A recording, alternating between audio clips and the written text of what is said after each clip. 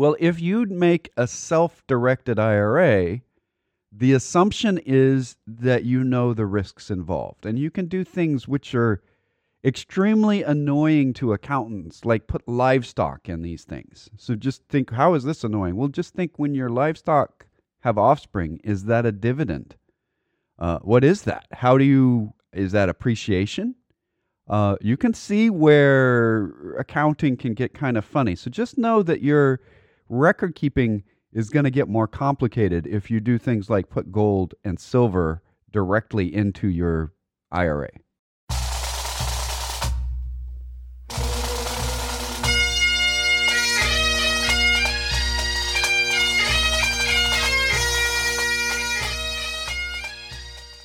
Once more unto the breach, dear friends, else close the wall up with our English dead. Good morning, ladies and gentlemen, aspirationally, boys and girls. Welcome to the Personal Wealth Coach. This is Jake McClure. On the line with me, I have Jeff McClure. Together we are bald. Together we are the Personal Wealth Coach and bald. I'm glad you got that straight. Yes, we have to establish, this is full disclosure, you guys need to have total knowledge of the fact that there are two bald men with beards talking to you at the moment. This podcast is called The Personal Wealth Coach, and that's also the name of an SEC registered investment advisory firm based in Salado, Texas. Now, the fact that it's registered with the SEC doesn't mean that the SEC approves or disapproves of anything, neither does the secretary, whoever the secretary is, and this tape will destruct after it's listened to.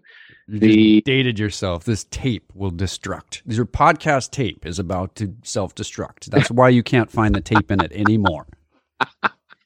It already has self-destructed because it's too old. And the information that we do present in this podcast, we get from sources we think are very reliable, but we don't make any guarantees as to the completeness or the accuracy of that reliability or anything else.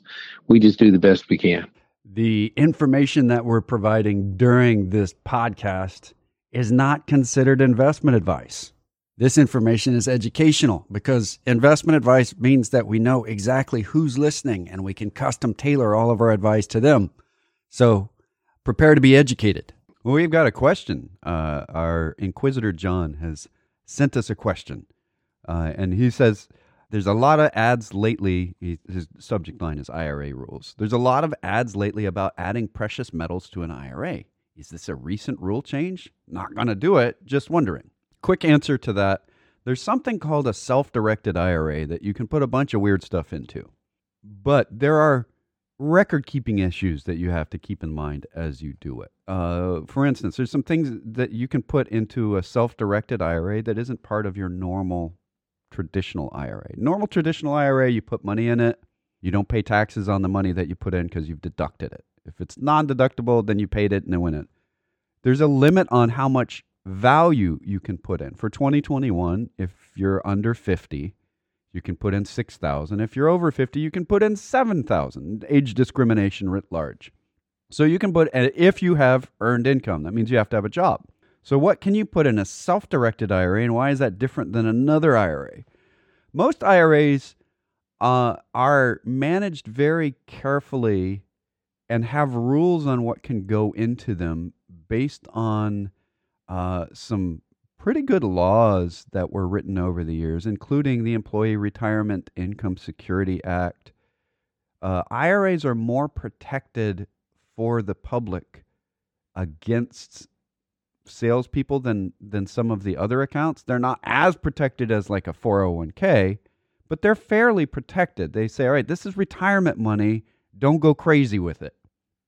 Well, if you'd make a self-directed IRA, the assumption is that you know the risks involved, and you can do things which are extremely annoying to accountants, like put livestock in these things. So just think, how is this annoying? Well, just think when your livestock have offspring, is that a dividend? What is that? Is that appreciation?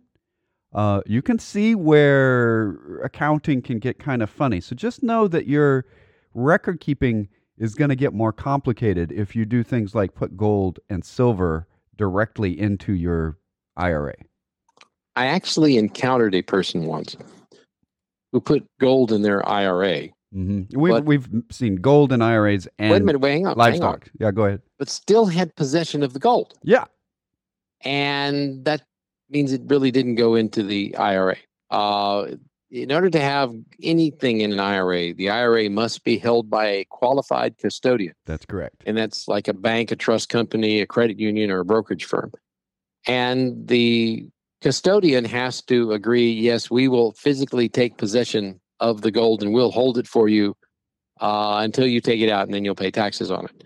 So it's a little bit complicated. Right. So you would have to have a company, a livestock company, that's willing to hold cows. The livestock for the custodial company.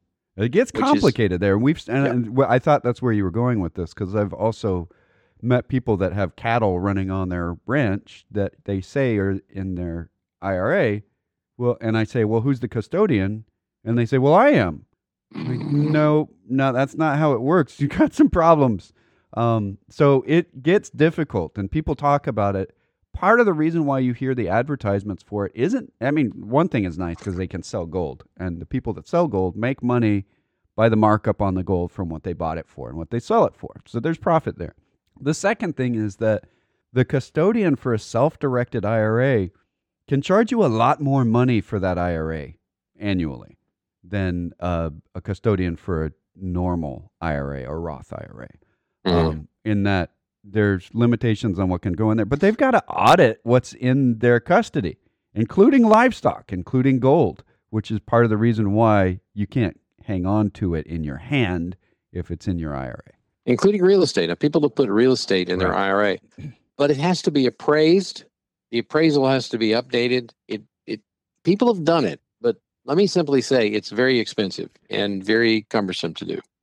If you're willing to spend a lot of extra time doing it, it can be worthwhile to do. It can be right for someone who's willing to take the time to manage it properly. But it is intensive. And I'll give you an example of someone who did it really, really well. Peter Thiel, the co-founder of PayPal with Elon Musk, now has multiple billions of dollars in his Roth IRA. How would he do that? At the time, there was a maximum amount you could put in per year of $2,000. How did he go from $2,000 a year to billions with a B in his Roth? And the answer is he had a self-directed Roth. He said, I'm in finance already. I'm doing this finance stuff anyway. I can manage it myself. So I'm going to put the shares of my company, PayPal, in my Roth IRA when the shares have no value. We're starting this up, no value, putting it in my Roth IRA, self-directed Roth IRA. And then years later, eBay bought PayPal for him. The proceeds went into his Roth IRA. Now he's got hundreds of millions in there, and he started an investment portfolio inside his Roth IRA, investing in thises and that's, and now it's worth billions of dollars. That was a self-directed, but it was a complicated set of things to do. It's not easy to do. And of course, members of Congress are very upset and want to pass a law to make what he did illegal in retroactively, which they can't. Yeah. Why are they upset? They're upset because he said, oh, looky here. Here is the law. I'm going to follow it precisely the way Congress passed it. I'm going to do it. And it worked out really well for me. So Congress says, no, that's evil. Let's change it. You did better than everyone else. So this is a Chinese concept, actually. The blade of grass that sticks up highest is the one that gets mown. That is not how we treat innovation in the United States. And as much as Congress wants to get rid of Roth IRAs, this is one of the craziest things. I can point this out because we're talking on the subject. Congress isn't logical. Anybody that thinks it is I don't know, on some controlled substance that Congress decided logically to control. The Roth IRA, they're putting limits on who can contribute based on income. So if you are making more than a certain amount of money, you can't use a Roth IRA anymore. And that number is different if you're married. It's different if you're a head of household. It's different if you're married filing separately, married filing jointly, or single. All of these numbers are hanging out there. Okay, I have a different number for me on my income before I can use this. So my question for Congress is, why are you capping the income that can use a Roth IRA? When they put money into the Roth IRA, they're paying taxes on that money. It's not deductible. They're paying taxes on it. And so Congress says, those of you in the highest tax bracket that would be giving us the most revenue, don't do that. I've said this before, and I'll stand by my quote. If pro is the opposite of con, then is Congress the opposite of progress? And I think there is some wisdom there. Right. And what I would say is that normally we would not advise somebody in the highest income tax bracket to put money in a Roth if they could, because you're going to pay taxes in the highest income bracket, and you're likely not to be in that bracket when you retire. If you're a standard citizen, you generally make more money at the peak of your profession than you do in retirement. That's not true if you're a billionaire, but it's true for the vast majority of people above that income limit. So Congress is saying, no, don't pay us more taxes, please. You're not allowed to. Stop it, or we will be mad. We will make you take the money back if you do it, which frizzles little circuits in my brain every time. I'm just like, but that's not what you're trying to accomplish, Congress. And I can sort of understand it. In the future, our taxes are already set in the books by Congress to go up. Tax Cuts and Jobs Act expire in 2025, so our taxes will go back, the brackets will go back up. So it might be reasonable for somebody in the top bracket today, 37%, to put money in a bracket into a Roth if they could, which they can't because they make too much money, because in a couple of years the taxes will be a little bit higher. It'll be up to 39.6% instead of 37%. But come on, I don't think that's what Congress was thinking when they did this. They wrote it a long time before the Tax Cuts and Jobs Act. We have another question from John. All right. He says the United States has GAAP. Well, it's GAAP, John. General Accepted Accounting Principles. Yeah, GAAP is a retail store, and we do also have that. Yeah, well, okay. Well, we basically have a standard that they have it in the get to. They have it in the UK too. You just have to mind it. You have to mind that GAAP. Okay, go ahead. Mind the GAAP, right? Well, we do mind the GAAP in the United States, and all the CPAs get together every year. Well, not all of them, but the big ones do. The ones that weigh a lot. And they determine what the accounting practices are going to be, because it's all a bit of a fiction. And if you've ever studied double entry bookkeeping, you'll know what I'm talking about. But they all agree on the fiction, and it's standardized, so it's generally accepted. And the government says, yeah, that's okay. That's cool. We'll go with that. So we have a standard in the United States for accounting. What is the standard he wants to know that they use in China? And the standard they use in China is what is going to produce the result that makes the Communist Party happiest? Unless they're listed on a U.S. exchange. If they're listed on a U.S. exchange, they have to follow our rules. But very few companies are, and a lot of them have been kicked off the exchange because of not following generally accepted accounting practices. And what's happened is the Chinese government, the Communist People's Republic of China CCP government, that was Russia. CCP? No. Yeah, that's Russia. Maybe it is CCP, Chinese CCP. Communist Party. Yeah. Oh, it was the CCCP, which was Russia. Yeah, triple C. Anyway, the Chinese Communist Party of the People's Republic of China, in its infinite wisdom, has said, no, American firms are not going to audit Chinese companies in China because they would obtain state secrets, and we would then have to put all the accountants in prison, and that would cause everybody to be upset. So just don't bother to come over here and to account for it. Basically, the accounting principle that's dominant in China, in my perception, this is Jeff McClure, is the swag principle. You remember the swag? Less of the S in swag. It's more like the wag, which is a wild donkey guessing. I think we can say ass. If we're referring to a donkey, it's an animal. Certainly. It's an animal. Yeah, it's a scientific wild ass guess. If you've ever seen a wild ass, and there are such things as wild asses, they go crazy and do kind of weird things. Yeah. Yeah, the swag principle is the one that works in China, which I'm is not why sure Evergrande, about the S, though. The scientific part of it's more of like the wag. So go ahead. There's some evidence somewhere behind it that is cited.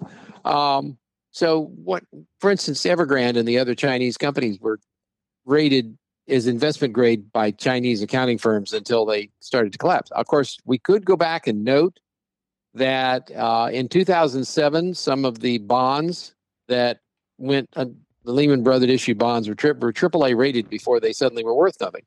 So our generally accepted accounting practices have been through the ringer the last two big recessions we had. Yeah. So the global financial crisis, the Great Recession, went through the ringer. Not as badly as it did in the year 2000 through 2002. The whole Enron thing, if people remember that, it wasn't just Enron. It was also a little company called Arthur Andersen that doesn't exist anymore because they were making up a new form of accounting practice and saying, yeah, this is a new thing, so we're going to do this. It wasn't part of GAAP. So we got GAAP bigger, which changed the earnings of the entire stock market. Go ahead.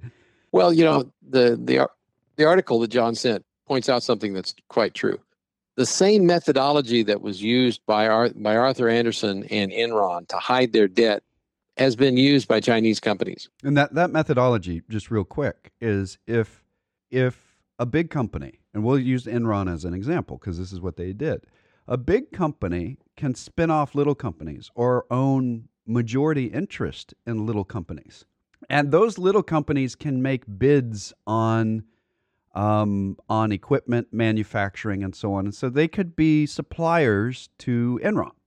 Well, what Enron was doing was giving loans to companies that it majority owned with a balloon mortgage or a balloon note, which means that all the interest and the principal comes back in the future, but we can calculate that earning today, except that it's a loan to itself, or at least majority owned by itself. But because it was a different entity, you could make that loan and say, hey, look, I've got earnings here, when the reality, or take a loan from it, when the reality is you didn't have the earnings, you didn't have an interest. You can't charge yourself interest unless you're Congress. Yeah. Well, I guess we could move on. Is that what they were talking about in the article, what they were doing there? Because I have not read the article. Well, yeah, they were talking about joint ventures and partnerships and so on, hiding the debt there, which is still, by the way, acceptable under generally accepted accounting principles. It's just basically since Arthur Andersen got sued really thoroughly for doing it that way and lost, the big accounting firms don't do that much anymore. Right. Anyway. And by lost, they lost everything. Yeah. Well, most everything. Yeah.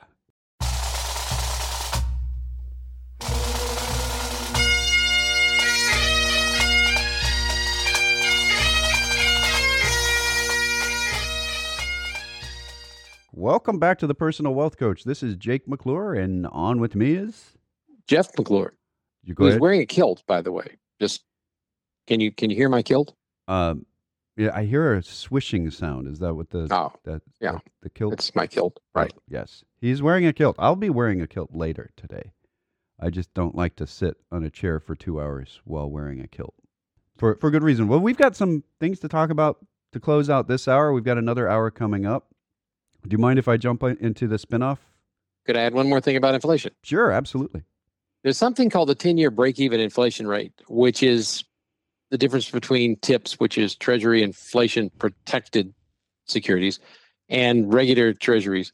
And it rose to 2.76% on Friday. That's the highest level since 2006, when we didn't have runaway inflation afterwards. Yeah, can I give the formula for it? You can go to the Fred for this. That's the Federal Reserve of St. Louis. It is the 10-year constant maturity securities. That's basically 10-year bonds for U.S. government versus the 10-year Treasury inflation indexed constant maturity. So the difference between the two is what the market expects inflation to be over the next 10 years. So go ahead. So 2.76%. Now, to most people, I think 2.76% is not too scary. It was 2.5. It jumped to 2.76. By the way, the fact that the market is expecting 2.76% doesn't mean we're going to get 2.76%. But because at the depths of the pandemic drop, the market expected for the next 10 years that we would have inflation of 0.5%. Right. The reason I want to point this out is, again, there is a lot of panic. I've heard people talking about their fear of inflation, that the inflation is going to run away. It's not transitory. It's going to be terrible. Gonna, in front of a number about the future, which has to do with investing, is a deadly word. That means gonna really means it's not going to happen that way. Yeah. Yogi Berra's quote is my favorite on the subject. The future's just not what it used to be. You got that. But even the gonna figure of 2.76% is only 2.76%. What I just wanted to close out before Jake switches subject here. We continue to say and believe that transitory may not be the right word, but this burst of inflation is temporary and cannot sustain itself. Now, if we become convinced we're going to have inflation and we insist on higher wages and we insist that prices must go up, and we collectively as a nation get to believe that strongly enough, prices will probably go up. That's why we're trying to counter it by saying, no, used cars and trucks are not going to go up 26% a year into the future. And food is not going to go up by 12% a year into the future. Yes. If you would like to talk to us off the air for specific advice rather than educational contents, we actually give advice to people of high net worth. We manage portfolios for them. And if you would like to talk to us, we have voicemail waiting locally during the weekend, real live people during the week at 254-947-1111. Or you can get that same line toll free, presuming you have a landline, at 1-800-914-7526. That's 800-914-PLAN. You can go to our webpage, thepersonalwealthcoach.com or tpwc.com, where you can read our newsletter and sign up for it. You can look at or listen to recordings of our radio program going back lots of years. You can also go find those on the podcast. You can also contact us through the forum there, or email us directly at Jeff or Jake at tpwc.com. Until next hour, thanks for listening to The Personal Wealth Coach.